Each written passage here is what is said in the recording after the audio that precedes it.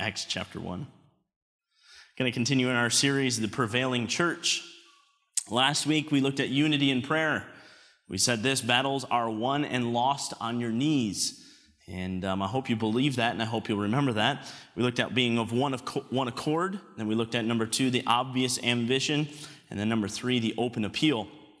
And then we were challenged with praying for the next 66 days for God's will to be done at our church. It's been 7 days. If you committed to that, I hope you've done well. As somebody told me this morning that they missed a day, and so they doubled up the next day, which is okay. The key is to continue to do it. Don't let Satan get you down, and don't let him say because you missed a day, oh, you can't continue on. No, just continue on, and hopefully for the next, really the entire span of your lifetime, we should be praying for our church and God's will to be done. I want to read for you Acts chapter 1. We left off there in verse 14. I want to read for you Acts chapter 1 and verse 15. The Bible says, "And in those days Peter stood up in the midst of the disciples and said, the number of the names together were about 120. Men and brethren, this scripture must needs have been fulfilled, which the Holy Ghost by the mouth of David spake before concerning Judas, which was guide to them that took Jesus. For he was numbered with us and had obtained part of this ministry. Now this man purchased a field with the reward of iniquity, and falling headlong, he burst asunder in the midst, and all his bowels gushed out. And it was known unto all the dwellers at Jerusalem, insomuch as that field is called in their proper tongue Aceldama, which is to say, the field of blood. For it is written in the book of Psalms, let his habitation be desolate, and let no man dwell therein, and his bishopric let another take. Wherefore, of these men, which have companied with us all the time that the Lord Jesus went in and out among us, beginning from the baptism of John unto the same day that he was taken up from us, must one be ordained to be a witness with us of his resurrection. And they appointed 2, Joseph called Barsabas, who was surnamed Justus, and Matthias. And they prayed and said, Thou, Lord, which knowest the hearts of all men, show whether of these 2 thou hast chosen, and that he may take part of this ministry and apostleship, from which Judas by transgression fell, that he might go to his own place. And they gave forth their lots, and the lot fell upon Matthias, and he was numbered with the 11 apostles. Let's pray. Father, we thank you for the opportunity that we have here tonight. And I pray that you would help us as we look at filling the position. Father, I pray that you would help each of us as we move forward in our Christian lives, that we would do what it is that you want us to do. Father, if someone here in this room tonight needs to fill a position, then Father, I pray that you would prick their hearts, begin working in them even now. Father, that your will would be accomplished here tonight. We love you so much. Thank you for dying on the cross for our sins. And we pray all these things in Jesus' name. Amen. I do want to preach a message that I've entitled Filling the Position. Filling the Position. Anytime there is a position open in an organization, there is a great potential of disaster. First of all, in that position, none of the work is getting done, right? So, because there's a vacancy there, so that work's not getting done, that's not a good thing. And the second part is there's a lot of time needed to find, train, and assimilate another person to that new position. So the leadership then has to find somebody, which takes a lot of time, and then they have to train them, and then they have to get them involved in that position. And so anytime there's a position vacant, there's some really hard times in any industry. And so we have much the same problem on Wednesday nights when somebody calls and says they can't make it on the bus. There's the mad scramble. Hey, who can we get to go on the bus, and who can we get to fill this position, and who do we want to be able to get into there? And we don't necessarily have to train a whole lot in that perspective, but we need people to jump in right away and get in there. And so there's these problems, and this is the problem that the apostles have right now. Judas was one of the 12, and he betrayed Jesus Christ. After he betrays Jesus Christ, he throws the money at the Sadducees and the Pharisees and the religious rulers and says, listen, I don't want this money anymore. And then he goes out and hangs himself, the Bible says. And these Pharisees and Sadducees know that they can no longer use this money because the Bible even uses it and says this is the price of blood. And so they use that and they buy what's called a potter's field. And they go, and this is a place where people would be buried. And it's in this passage, it's called Aceldama, that is to say, the field of blood. So all of these things are kind of piling up, and now there's a vacancy in the apostleship. Of all things to be a vacancy in, that's probably not a good thing, all right? This is where the foundation of Christianity comes from, Jesus Christ and his 12 apostles, and now there's a vacancy in that. If you want to write something down, please write this down. My willingness allows God to perform his will. My willingness allows God to perform his will. The problems come up often in a church, the vacancies. And I believe if the church is going to prevail, it must fill these open positions. But it must be done according to the will of God. And so this is why this saying is so key, because my willingness allows God's will to be done, or God to perform his will. I would like to show you tonight 3 steps the apostles took to fill the position. To fill the position. The first thing I want you to see is the purpose. The purpose. In order to fill a position, we must understand the purpose of the position. What's the purpose of the position? Why did they need to, what was the importance of them filling this position? Well, they already had 11 people in leadership, and if you'll look and you go back in here, you'll see that they had approximately 120 people with them. So there's a fair amount of people, and so they have 11 people. But what was the significance, what was the importance of adding that 12th person? What was the point of it? Well, I did some research on the study, or on the number 12 in the Bible. Well, there were 12 sons of Jacob. Anybody that can name them all? No, I can't either, to be honest, but there's 12 sons of Jacob, which in turn gives us the 12 tribes of Israel. Okay, and so we see these 12 tribes of Israel all throughout the entire Bible. They're constantly brought up. They're brought up in the book of Revelation. They're brought up everywhere, the 12 tribes of Israel. Well, I want you to keep your finger here in Acts chapter 1, and I want you to go over to Matthew chapter 19. I want to show you part of the purpose of there being 12 apostles. Matthew chapter 19 and verse 28.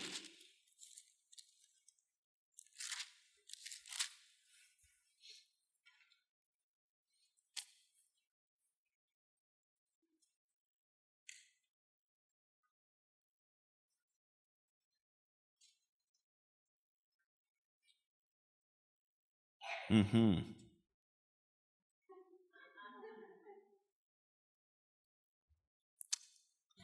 1928. This is right. My notes are awkwardly wrong, but 1928 is correct. Okay. Sorry about that. That was a very long pause. Matthew chapter 19 verse 28, the Bible says, "And Jesus said unto them, Verily I say unto you, that ye which have followed me in the regeneration, when the Son of Man shall sit in the throne of his glory, ye also shall sit upon 12 thrones." Now watch this, judging the 12 tribes of Israel. So the goal, the thing that they were to do, they were following Jesus. And so the thing that they were supposed to do was they were going to sit on 12 thrones and judge the 12 tribes of Israel. We see in the book of Revelation that there are 12 foundations of the New Jerusalem, the new city. There are 12 foundations, and each of those 12 foundations correspond to the 12 apostles. So here's some key things that there needs to be 12. If there's only 11, some of these things cannot take place. And so the importance of this is when Jesus or God predicts something or tells that something's going to happen, he will always follow through even to the minutest detail. And so here we see it again. No, there cannot be 11. There must be 12. Regardless of the futuristic meanings, there were also historical reasons. And in our passage, if you'll go back there, you can see that twice it talks about how the Holy Ghost spake of the mouth of David concerning Judas. And in verse 20, for it is written in the book of Psalms. So there's 2 times that we see David and the book of Psalms mentioned. And so I want to show you how David speaks of Judas. I want you to go to Psalm 41. Psalm 41. By the way, pretty much any time that the Bible says that it was written aforetime or it was spoken by the mouth of David, you can usually find that somewhere else in the Bible. If you look at Psalm 41 and verse 9, the Bible says this, "Yea, mine own familiar friend, in whom I trusted, which did eat of my bread, hath lifted up his heel against me." And that also, if you will, go to John chapter 13, that will correspond with what Jesus says of Judas. John chapter 13 and verse 18.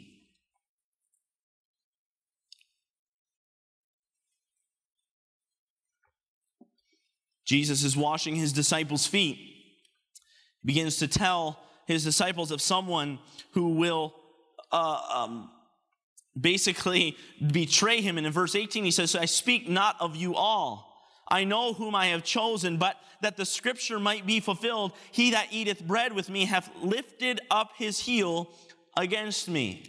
And if you want to take that back to Genesis chapter 3 and verse 15, in the heel and the head and all of these things that tie in together, you can see that Judas was indwelt by the devil, and God takes care of that.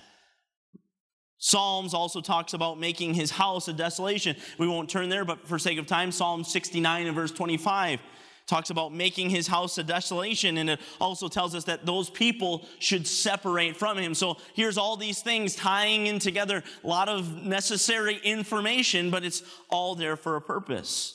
And regardless of futuristic, regardless of historical reasons, there was a present physical need to be met.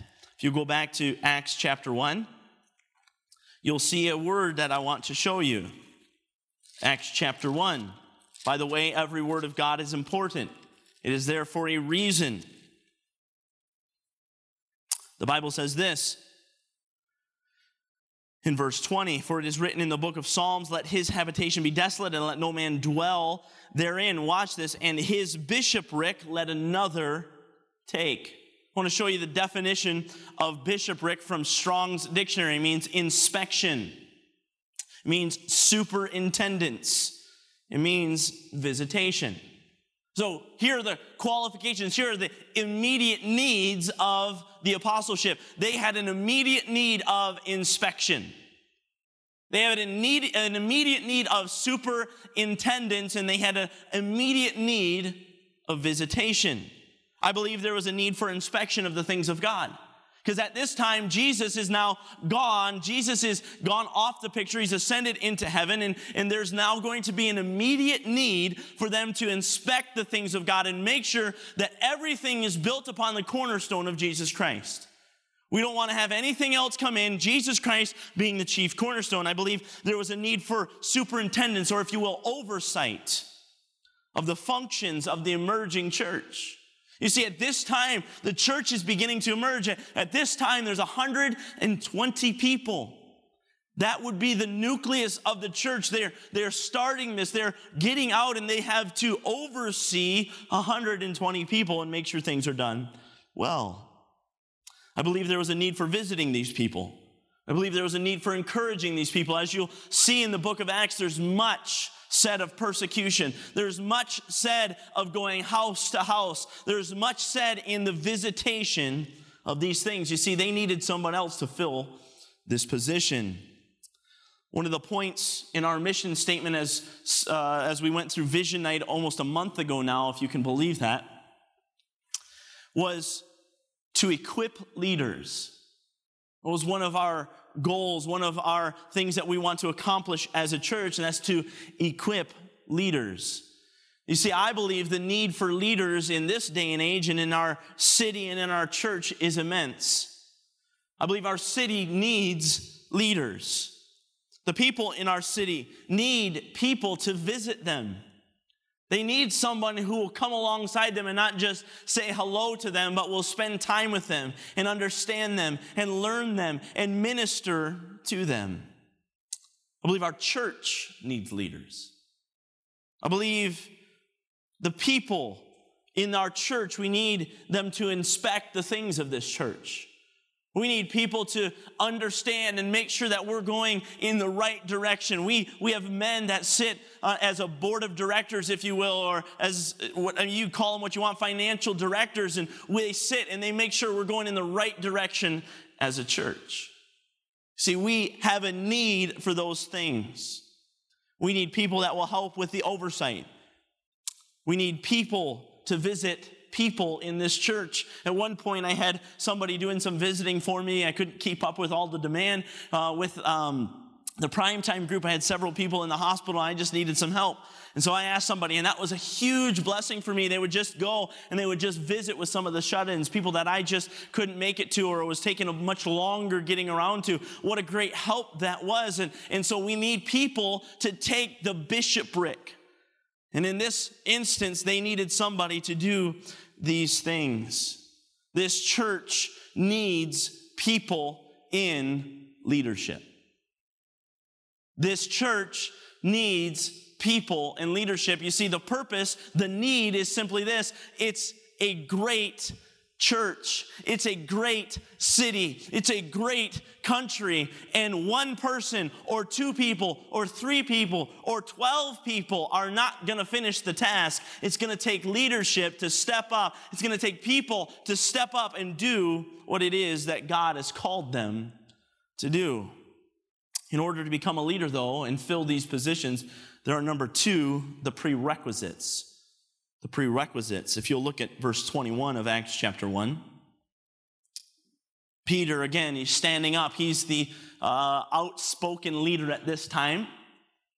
And he says, listen, we need someone to take his bishopric, and here are the prerequisites or the requirements for it. Verse 21, wherefore, of these men which have companied with us all the time that the Lord Jesus went in and out among us, beginning from the baptism of John unto that same day that he was taken up from us, must one be ordained to be a witness with us of his resurrection.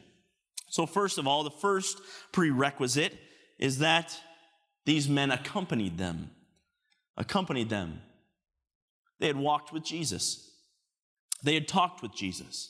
They had watched Jesus. They had learned from him. These men were found to be faithful. They were found to be of the same mind as the other apostles.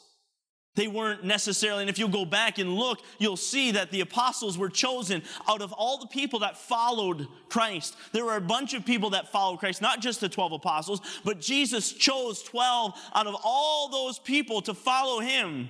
And he says, listen, this person must have the prerequisite that they accompanied us. They were with us. They spent time with us. They were of the same mind. They weren't against us. They walked with us. They were unified with us. And I would say much the same of somebody who needs to be a leader in our church. They must accompany us. They must walk with us. They must spend time with us. But not only that, they must do that for a set amount of time. There must be a set amount of time. If you'll look in verse 22, it says, beginning from the baptism of John unto that same day that he was taken up from us. So from the baptism of John, which is when Jesus, the Holy Spirit ascended like a dove upon Jesus, and John said, I don't want to baptize you. I have need that to be baptized of you. And he says, listen, no, suffer it now to be so for righteousness' sake. And so John baptizes Jesus. That's the beginning point. And so these people must have been for a set amount of time. And not only that, they must have seen him ascend into heaven. And so apparently these two men are the people who met this criteria. But not only that, they had to be witnesses of his resurrection. The end of verse 22. Must one be ordained to be a witness with us of his resurrection. What is a witness? Somebody that saw it happen, right?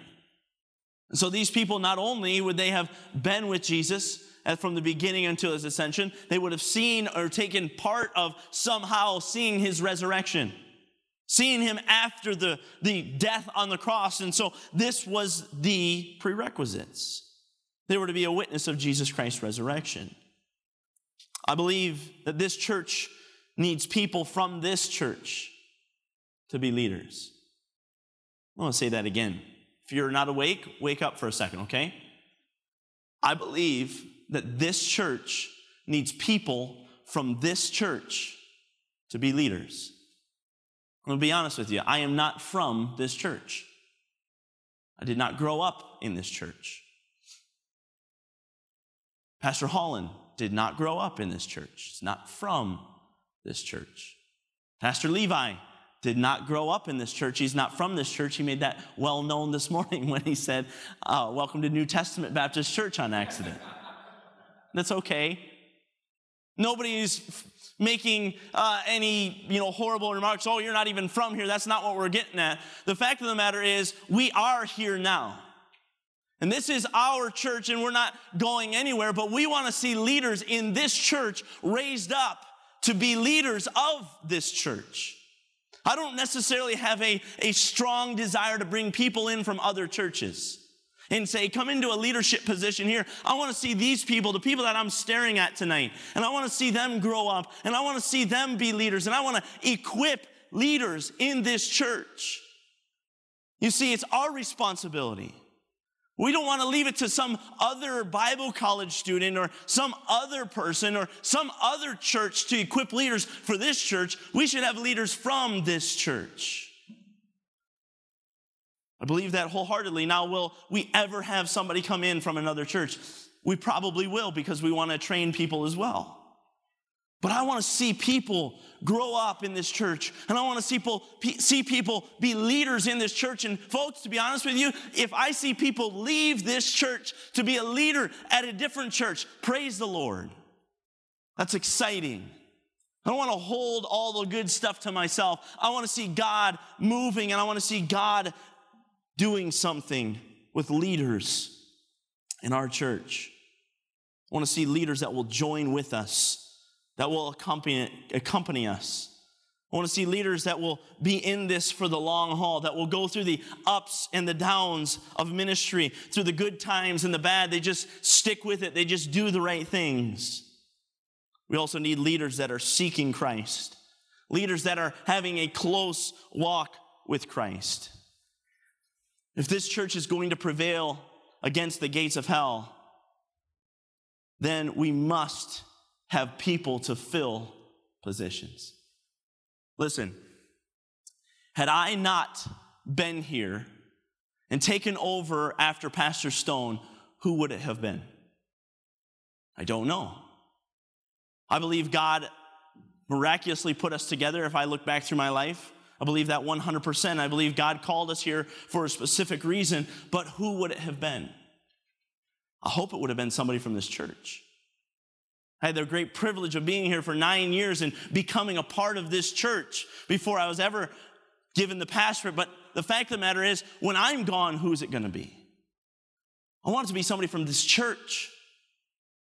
When the bus workers that are currently working, are we going to go to somewhere else to get those bus workers, or are they going to be people from our church? When the current financial directors are done with their positions, are we going to raise up somebody from this church, or is it going to be somebody else? You see, we have lots of needs in this church. And we need people to rise up, seeking Christ, spending time with God, understanding Him, walking with Him. And faithful. Just faithful people. We need that. And if the church is ever going to prevail, we need people to rise up. I believe this: if we do not have people in place to fill the positions, then we will not have the right balance. We will not have the right balance, and Satan will have a foothold. You see, let's just be honest, if I spend more time doing work than studying the Word of God, and as we'll see here in Acts, then I'm not fulfilling my God-given responsibility to this church. And so the balance gets out of whack.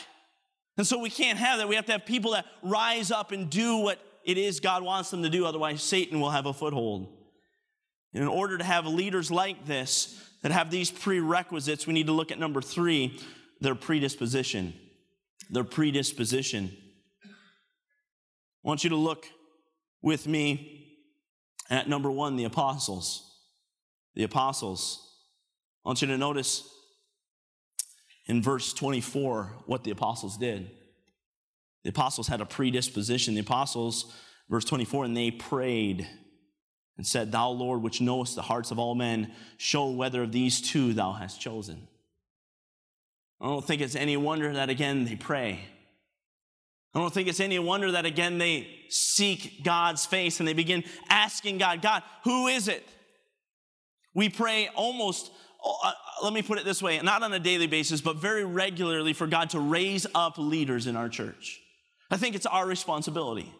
I think it's our responsibility as leaders to pray for leaders. And that's exactly what the apostles do. God, show us which one it is that you want us to choose. Show us which one it is that you want to bear witness of your resurrection. Show which one of us is that you want the bishopric to take over. Show us. And they pray. That's their predisposition. But I want you to look at the candidates. I want you to think about what their predisposition was. And I think this is key. I believe willingness was their predisposition. Willingness. Nothing more, nothing less. If you will, I want you to go to Mark chapter 1 with me. Mark chapter 1.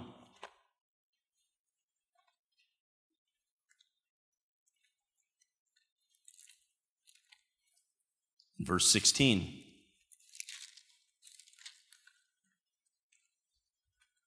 Mark chapter 1 and verse 16.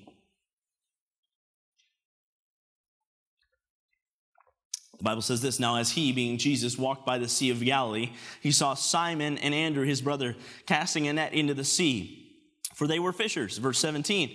And Jesus said unto them, Come ye after me, and I will make you to become fishers of men. In verse 18. And straightway they forsook their nets and followed him.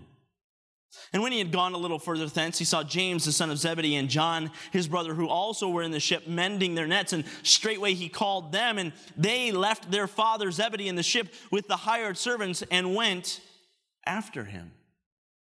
You see, in order to be an apostle, which we see here, these men were apostles. These were the ones Jesus called. These are the ones he went out and chose by hand. He said, listen, you guys, quit what you're doing and come follow me. Quit your job, quit your livelihood, put everything aside. Do what it is that God has called you to do. And the Bible shows us very easily that it's their willingness. They're willing. Okay. See you later, Father. See you later. We're going out. You just stay here with servants. You help Dad out. You pick up where we left off. We're going to serve Jesus Christ. And they go. And they follow him. And they become the inner circle. Then we see Peter and Andrew. And we see them. And we see them fishing. And they follow me. And they leave their nets right where they're at. And they go. And they follow Jesus Christ. They had a willingness. You see, I believe Matthias and this other man had a willingness. Hey, gentlemen, I have no idea. I have no idea how they picked these two out of 120. No idea how that worked. I believe it was through prayer and through the whole working of the Holy Spirit. But I have no idea how they chose them. But I know this, when they said, hey, you two, come on over here. They said, okay. And they became willing to do what it was that God wanted to them to do. I refuse to believe that God is not calling people anymore. I refuse to believe it. In fact, I disbelieve that God would stop calling people. You see, you know what I believe? I believe that people are not willing to listen. God is still calling, hey, will you follow me? The harvest truly is plenteous, but the laborers are few. We need somebody that will step up and that will do what I called them to do, but we're too busy. or we're too distracted, or we're too whatever, or we're too comfortable in our jobs, or whatever we are. Listen, God wants to use some of you. In fact, I believe God wants to use all of you in some capacity or another, but God wants to use some of you in a great way. God wants to take you and He wants to replace somebody, some position, a bishopric, if you will, and He wants you to be a superintendent, and He wants you to be a visitor, and He wants you. But we're too busy. We're not willing. We're not excited to do what God wants us to do. In fact, no, we put our head down and say, don't pick me. I don't want to be picked. You see, my willingness allows God to perform His will. Think about just simply your life. Do you realize that God's something to trying to do something with your life? Can God do it without your life? 100% He can do it without you. But He wants you. He wants you to be willing. He wants you to be doing something. He wants you. And my willingness will allow Him to do His will in my life. And who knows what with it after that. There's a need in this church, there's no doubt. And I can give you a list of things that we need to get done. But beyond that, there's a need in the world. There's a need in this country.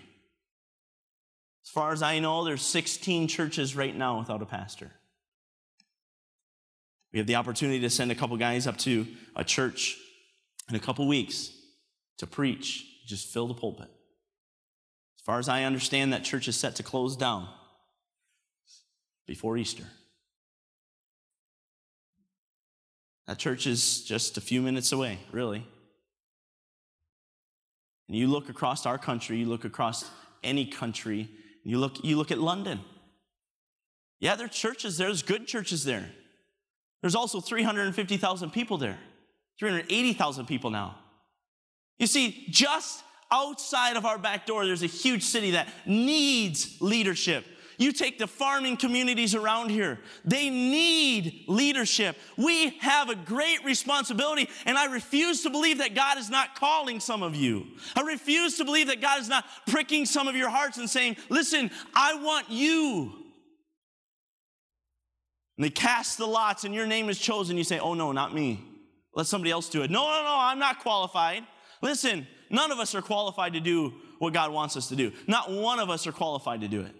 But by the grace of God, but by the working and the power of God, that's the only way it can be done. Just be willing. Some of you know that you have something in your life that God wants you to do. I believe that. You know it. And you're either scared to death of it and don't want to pursue it, or you just don't know where to start. Can I say just be willing? Just be willing. Doesn't matter what it is.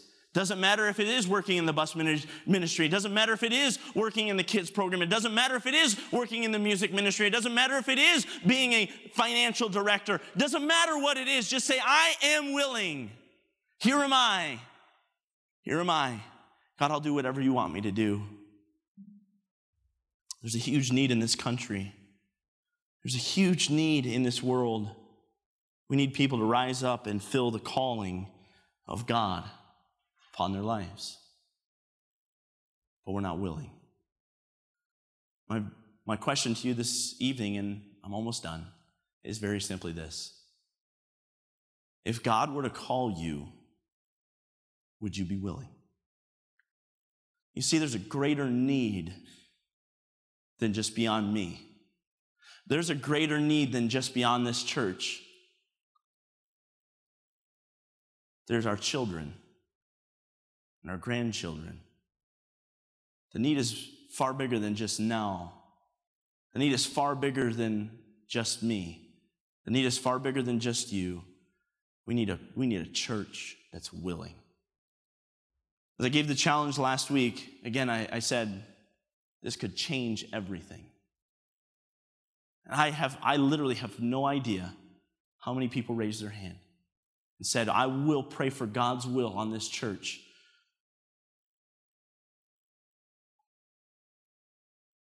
For every person that raised their hand, I hope you're also praying, God, will your will be done in my life? God, our church is made up of individuals. Our church is made up of people, and if our church is to do your will, then I must do your will.